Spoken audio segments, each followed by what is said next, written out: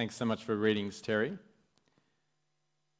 Friends, great that you could join us online this morning. Hope you're doing okay. It's a bit tough with the change in daylight saving, a little bit earlier. Hope you're handling it okay. The coffee's kicked in. It certainly has for me, which is good news. Friends, what do we do when our plans that we thought were God-honouring, plans that we thought were very much in line with what God would want us to do with our lives? What do we do when those plans, through no apparent fault of our own, can no longer proceed? I've had friends who spent years training to become missionaries in Papua New Guinea. Well, those plans had to change overnight when one of their children was diagnosed with a peanut allergy. And it turns out you just can't work in a country where peanuts are everywhere. And so years of training, plans, gone in a second. And so where was God's goodness in that? I've had a friend who spent years training with the goal of working in North Korea. And yet when he finally got there, he fell into a deep depression and had to come home. Again, where was God's goodness in that? Well, in this series, we've been thinking about the goodness of God. In our first week, we heard how God is good and that he is the source of all that is good. And we were encouraged to reflect on that and to give thanks to God for his goodness to us in this world. Last week, we considered God's goodness to us in his acts of judgment. And we heard how actually the problem of evil is no problem for us, because not only is God more powerful than death, but in Jesus, God has defeated it and one day will get rid of it once and for all. This week, we're thinking about God's goodness to us when life is hard. Because you only have to live long enough to know that actually your life is not following the script that you had hoped that it might. Maybe it's some of those big things, the job that you really wanted that maybe you did or didn't get, the uni course, the apprenticeship that you're accepted into, or actually you got that rejection letter. Maybe it's that proposal that you made and that person said yes, or alternative they're actually quite baffled that you'd even ask. But not just the big things of life either. Sometimes it's the small things. It's that car that we bought that we're still paying off, but it's a lemon. It's the kids that refuse to sleep at night but are up at the crack of dawn the next day. It's the mortgage that feels like an ever-present chain that's just pulling you down. Or it's the months of homeschooling whilst working full-time in a lockdown LGA. Whatever it is that you're facing perhaps at the moment, that's our question for today. Where is God's goodness to us when life is tough? Well, the surprising answer that the Bible gives us is that we're to experience God's goodness not apart from the difficulties of life, but in the difficulties of life. Now, you might think that at first glance, that's a surprising and perhaps a somewhat unsatisfying answer. But let me suggest that if we can get our heads around this, if we can start to view our lives through this lens, it will actually transform our experience of the difficulties of life. Now, where do we see this idea in the Bible? Well, it's very big, especially in the letter to the Hebrews. Now, the context for this letter is very important. The Christians that were written to, they were doing it tough. They'd had their property confiscated. Some had been thrown into prison. And it all happened simply because they were followers of Jesus. It wasn't that there was something bad in one sense that they'd done. And so what does God say to those who are experiencing these difficulties? What does God say to those who are really struggling to see God's goodness to them in the hardships of life? And what will enable them to see God's goodness, not apart from those difficulties, but in those difficulties? Well, from chapter 12, verse 7, God tells them to view their difficulties as discipline. We read, "Endure hardship as discipline." God is treating you as his children. For what children are not disciplined by their father? If you're not disciplined, and everyone undergoes discipline, then you're not legitimate, not true sons and daughters at all. And so God is saying to those who are suffering, he says, view your difficulties as discipline. Now, why might God say that? Well, look, partly it's the reality that nothing good comes easy. You know, you sometimes watch incredible athletes do incredible things, and we've had the Olympics just recently, so we've done a bunch of that. They make it look so easy, don't they? Now, I was particularly amazed by Logan Martin. He's an Aussie, he's a BMX freestyler. He won gold. Now, I managed to watch that event when it was happening live on TV, and so it feels a little bit more special perhaps for me. But he was seemingly so much better than all the other competitors. Now, what he was able to do on that bike, particularly the tricks that he did when he was in the air, which seems to be a pretty big component of what that event is, they were just astonishing. And I guess as you were watching him win gold, you were thinking, well, that's amazing. And what's incredible about him, he said his first run, which he won gold on, was actually quite a conservative run for him. It was sort of a safe one, get that done, and then he was going to saving up for the big tricks, the potentially much higher scoring run the second time around. He didn't need to do that. He'd already won on his first run. He'd already won gold. But you're watching him, you think, well, he's making that look so effortless. You think that guy's just a freak, so much better than everyone else, and so easy for him. You think, well, what incredible talent that guy is. He's just a freak, just born special. And I guess, look, partly that's true, isn't it? He obviously got some pretty serious natural talent, but of course that's not all he had. And during the broadcast, we were told about that. How he'd built his own track in his backyard that was about $70,000. I've subsequently read how on that track he practiced about 18 hours every week, another 4 to 5 sessions in the gym every week. And that's a lot of hard work, and he'd hit a lot of potholes on the way, metaphorical. He broke his collarbone in 4 places. Injured his ankle, he needed to miss key competitions. But if anything, what he said was it actually made him come back stronger, even more determined. He would even say that ultimately it was good for him that he had these setbacks. And that's how it works for us in the Christian life. Setbacks can be so good for us. And so that's important for us to hear. Hardships are good for us in our Christian walk. As we learn things like patience, endurance, how to love those who are difficult to love. And so we grow through them, and that is good news because all Christians need to grow.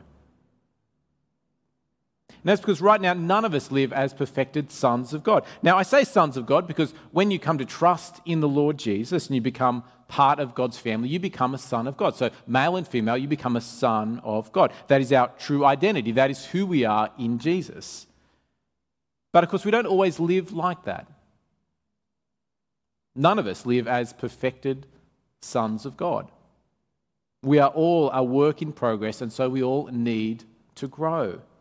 And that's where God's discipline comes in. The goal of God's discipline is to keep transforming us more and more into the perfected sons of God that we are in Jesus. Now, it's worth exploring this idea a little more because what does it actually mean to live like a perfected son of God?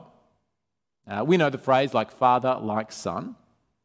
And as much as we might say that today it's kind of true, we can sort of see what that's getting at, it really was far more accurate in the first century. Because many of us today, we don't do the same jobs that our parents did. For me, for example, my dad was a farmer/accountant, my mum was a teacher. But I wasn't restricted to choosing from those alternatives. I was a software engineer and now I work for this church. But back in the first century, you just didn't have that option, you didn't have that choice. It was fairly universal that you did what your parents did. And so if you were a male and your dad was a carpenter, then from a young age, he trained you in the workshop alongside him, doing the work in precisely the same way that he did that. There was no YouTube to look up what the latest and greatest thing, what the cool kids were doing these days. You learnt what your dad did and you did it in that way. Very much like father, like son. Now, what does that mean for us? What does it mean for us to live as a perfected Son of God? Which is really asking, what is it going to mean for us to live in a way that resembles our Heavenly Father? Well, we know what it will look like because we've already seen it. We've already seen Jesus, who is the perfected Son of God. We have 4 gospel accounts that show us what it looked like for him to live on this earth as the perfected Son of God. And so for us to look like him, that is the goal of God's discipline. Meaning that in the ups and downs of life, in the difficulties, in the pain, what the book of Hebrews is telling us is that in these hardships, the utterly sovereign God is shaping us to more and more resemble the perfect Son of God that we already are in Jesus. And so how does viewing hardships through this lens change the way that we experience them? Well, how do you feel when you hit rough seas? How do you feel when hard times wash over you? When you're having a bad day and it just gets worse. You know, you wake up late. Maybe it's because of daylight saving. Maybe not. Who knows? But you find out that the late bus, well, it hasn't come. You've missed it. It's not coming. What do you think when that happens? You think, well, hang on, why is God doing this to me? What did I do to deserve this? Well, Hebrews is saying it's not because God doesn't love you that he puts you through these hard times. It's because he does. Let's hear that again from Hebrews chapter 12, verse 8. If you are not disciplined, and everyone undergoes discipline, then you are not legitimate, not true sons and daughters at all. And so it's because God loves us. It's because God views you as his beloved child that he disciplines us. Now, it's much the same way, I guess, that our human parents did this. They loved us, and so they disciplined us. Good parents don't just let their kids get whatever they want when they want. And so too, our Heavenly Father doesn't just give us what we want whenever we want it. Things are not always easy. That's a good thing. God wants us to grow. And so what do we do then? We wake up late. We've missed the bus we need to catch. The next one is not coming, and the one after that, it's quite a wait. How do we respond? Do we grumble? Do we blame God? We say, why is God doing this to me? What's his problem? Or do we receive it as a gift from God? Do we view it as a chance for us to grow to be more like Jesus? And so do we think, well, hang on, what does God want me to learn here? You know, we know waiting for another bus, let's just keep using that example. We know waiting for another bus, that is hard. Our temptation is just to get more and more angry. We start dwelling on, well, hang on, I'm going to have to stay back late today to make up the time here, to get what I need done, get done. And that's going to make the evening now really tight. I've got stuff to do when I get home. How's that going to work? Hang on, what should you be thinking? Think, well, hang on, does God want me to learn patience here? Is that a lesson that he wants me to learn? Now, for you, it might be different things here. What is it that God wants you to learn from this? I mean, you can join the dots in whatever example that perhaps you're thinking through now. But that's the challenge. That's our challenge for this week. To view hardships, which, we experience as exhaustion, as pain, as annoyance, to view those hardships as a good gift from God to enable us to become more like Jesus. And again, if we can think this way, if we can endure hardship as discipline, it will transform how we experience difficulties in this life and we'll be much better for it. But let me clarify something. God's discipline is not just about correcting something that perhaps is wrong with us. I actually think that's too limited a view of God's discipline. Because often God's discipline is about growing us. It's about equipping us. It's about adding to us. So just think of the way that our Heavenly Father disciplined Jesus during his earthly ministry. Hebrews chapter 5 verse 8 says that son though he was, he learned obedience from what he suffered. Now, it's not that Jesus wasn't already sinless, he was. And so why does it say that he had to learn obedience? That's interesting. Or again, in Hebrews chapter 2, verse 10, we're told that in bringing many sons and daughters to glory, it was fitting that God, for whom and through whom everything exists, should make the pioneer of their salvation perfect through what he suffered. Now again, we might ask, in what sense did Jesus need to be perfected? He was already the perfect Son of God. Was he doing something wrong? Well, no, that's a too limited view of God's discipline. What Jesus needed, or we might say what Jesus was lacking, was that he wasn't yet equipped to be our Saviour. Because in order to save us, he needed to live a human life. And in order to save us, he needed to suffer, to die on a cross. He needed to pay the penalty for our sins. It's in that sense that he was lacking. It's in that sense that God disciplined him, as we read in Hebrews chapter 5, verse 9. Once made perfect, he became the source of eternal salvation for all who obey him. And so God's discipline is not about stopping us from doing something wrong, or fixing us or anything like that necessarily. It's actually a lot bigger. It's adding to us. It's equipping us, perhaps so that we can serve in new ways. And so actually we should be looking forward to this. Looking forward to being increasingly equipped to serve God and his people as God disciplines us. Now, again, I'm stressing this not just because we sometimes misunderstand what the Bible means by discipline, but also because I think we can be afraid to ask God to keep working in us, to keep making us more like Jesus. Because we think a prayer like that is really just asking for pain, isn't it? Isn't that just asking God to refine us through the metaphorical fire? But again, that is too limited a view of God's discipline. Sometimes it simply involves God getting us to do things that we otherwise wouldn't do. Sometimes getting us to do things over and over again until we're not just used to it, but we enjoy it, we like it, and maybe that's opened up a new way for us to serve.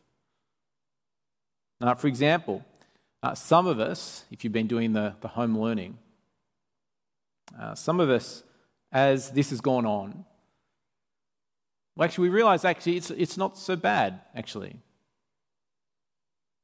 It's kind of rewarding to be spending this time with the kids and teaching them and seeing them grow and develop and learn. And so actually now you're wondering whether you might put your hand up to do SRE.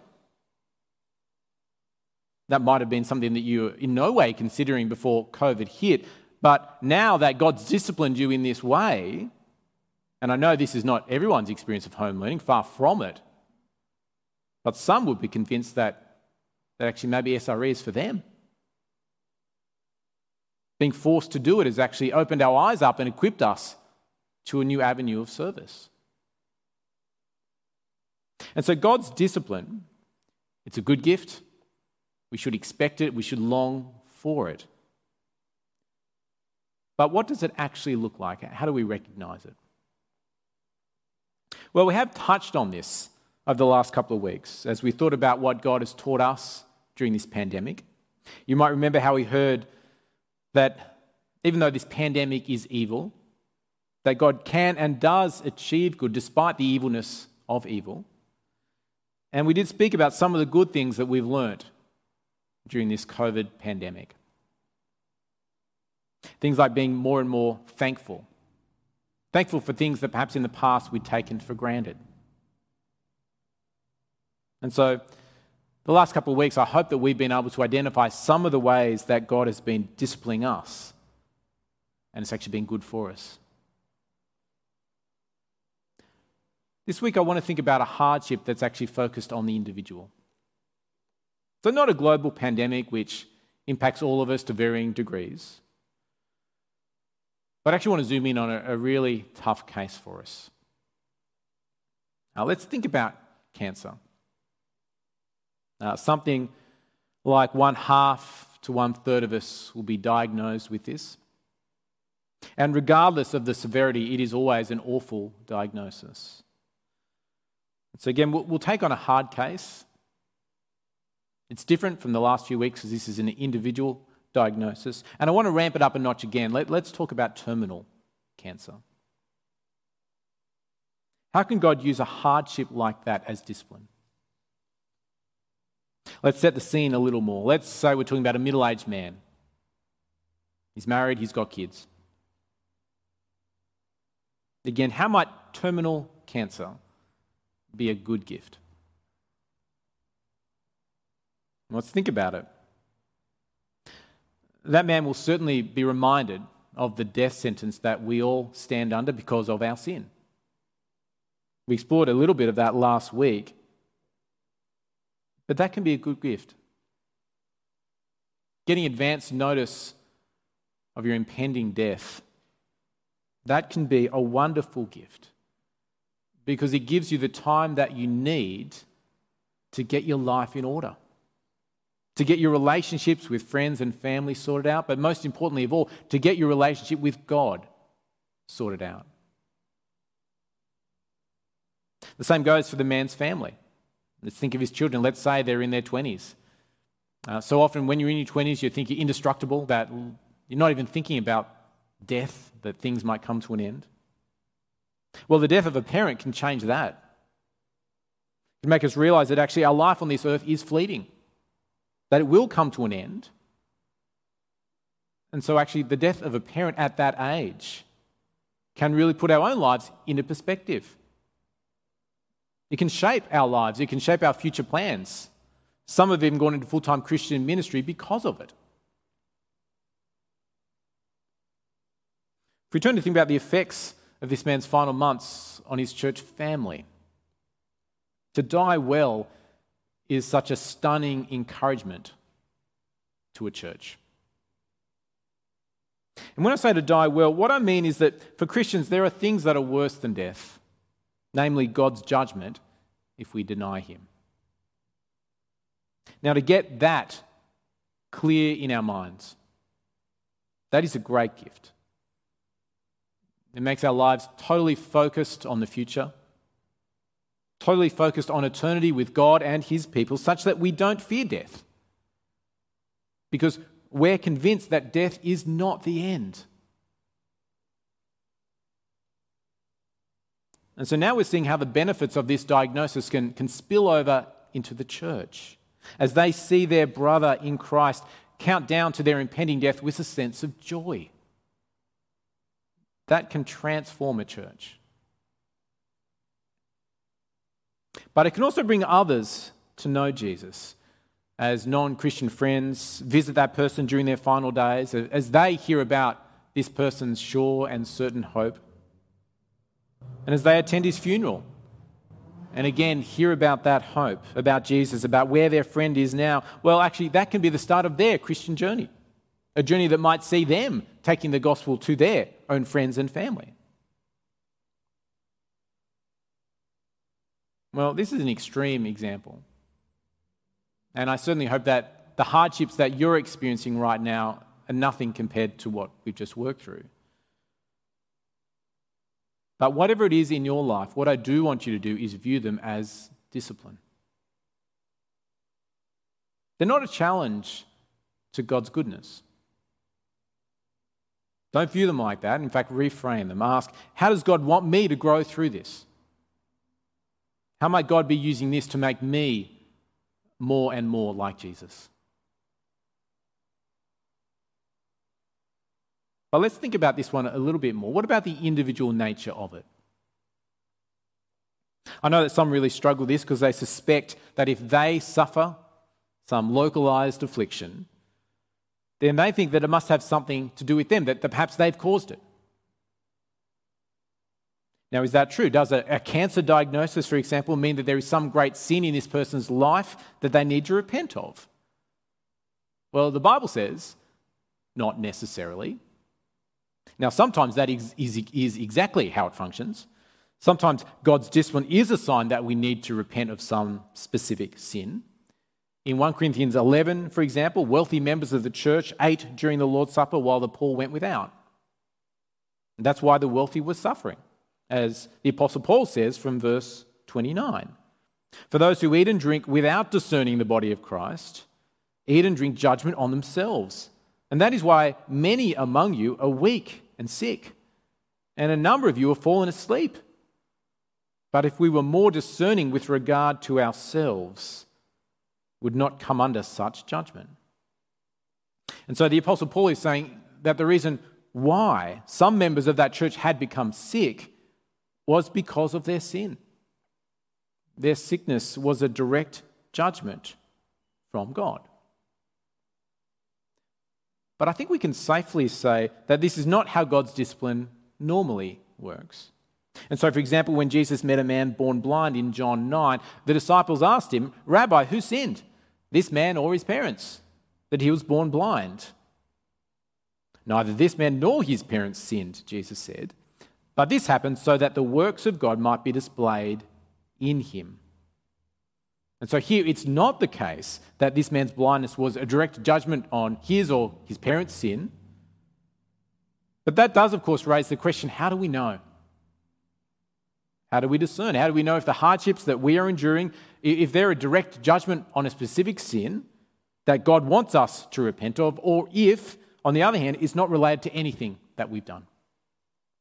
How do we know? Well, I think the answer is that if it is specific to us, then God will make that clear to us. Okay, so if it is specific to us, God will make that clear to us. And so we won't need to guess. Now, that's not to say that we'll be able to identify a specific cause, if there is one, all by ourselves. We all have blind spots, and so we all need to make sure that we're listening to others if and when they reveal our sin to us, because God does use others to help us identify sin in our lives. But again, if you are worried that you are suffering because of some sin in your life and you really can't think of what that might be, then let me suggest that what you're experiencing is not linked to some specific sin, because again, if it was, God would make that clear to you. Okay. Well, to draw this series on the goodness of God to a close, I want to take a moment to speak to those for whom life right now is really tough. So those who look at their hardships and don't just struggle to see them as God's good and intentional discipline, but again, because life is so hard right now that they're even struggling to see God's goodness at all. Maybe you're out of work. Maybe finances are tight. Maybe there's conflict in significant relationships. Now, this happens, right? Sometimes our immediate circumstances can actually blind us to what is true. So I want to take a moment now to remind you of what is true. And the truth is this: God has been so good to us. Because if we have Jesus, then we have everything we need. It might not feel like that right now, but that's the truth. If you have Jesus, then you have everything you need. Where do we see that in the Bible? Have a listen to Philippians chapter 3 from verse 7. "But whatever were gains to me, I now consider loss for the sake of Christ. And what is more, I consider everything a loss because of the surpassing worth of knowing Christ Jesus my Lord, for whose sake I've lost all things. I consider them garbage, that I may gain Christ and be found in him, not having a righteousness of my own that comes from the law, but that which is through faith in Christ, the righteousness that comes from God on the basis of faith." Now, what is going on there? Well, the Apostle Paul, as a Jew in first century Palestine, he could have looked at his external circumstances. He could have looked at his status. He outlines a bunch of his attributes in Philippians chapter 3, verses 5 to 6. And he could have looked at those and he could have thought to himself, you know what, I'm pretty good. From the tribe of Benjamin, one of the leading religious leaders of the day, he could think, well, I've made it. I've got everything that you might want. He doesn't do that. He doesn't say that. What he actually says is that he considers all of those things which in the past he considered so good. All those things in the past which made him look good in the eyes of this world. All those things that in the past he would have boasted in. Well, now he considers them to be rubbish. But why is that? Well, he says they are not worth considering compared to the surpassing greatness of knowing Jesus. Now why is that? Well, it's because to be loved by Jesus is better than anything that this world can give. That's why Paul can say in Philippians chapter 4, verse 11, that he's learnt to be content whatever the circumstances. See, Paul doesn't need to look to his external circumstances for satisfaction. And so he's not a guy who's going to fall for the lies of the marketing or advertising industries. He's not going to go out and buy the latest and greatest product and enjoy it, love it for a season before he becomes dissatisfied with it and longing for the next greatest thing. He's not going to sit in his rental thinking to himself, well, why doesn't God love me? Because they can't break into the Sydney property market. He doesn't do that because he doesn't look to his external circumstances for satisfaction. He doesn't believe the lie that if he just changed this one thing, then everything would be great in his life. Then he'd be happy, then he'd be content. No, his desires are totally and completely met in Jesus. And that's because when we know Jesus, when we know his love for us, when we know that he loved us even when we were his enemy, and when we know the riches that he's already lavished upon us, the salvation that he won for us in his death on the cross, and when we think of how he's shaping us even now, disciplining us every day to be more and more like Jesus, and when we think of the future that God is getting us ready for, the good and perfect future in that good and perfect world, well, friends, then we can honestly say that God is good. Because we know that he's already given us so much more than we deserve. And so actually we can say, I don't need anything else. Because I have God, and God is good. And so if you ever wonder about the goodness of God in the midst of troubling times, look to Jesus. And know that God doesn't promise to give us a trouble-free life. But what he does promise is to make us more and more like Jesus. And that is better by far. Let's pray. Heavenly Father, none of us have easy lives. And yet, as we've heard this morning, that shouldn't cause us to question your goodness to us. Rather, help us to recognize how you've shaped us in the past through what were difficult seasons. And help us now as we endure suffering. Help us to recognize your loving hand at work and help us to be changed by it. But most of all, help us to always remember and to appreciate your incredible goodness to us in Jesus, in whom you have given everything we need. In Jesus' name, amen.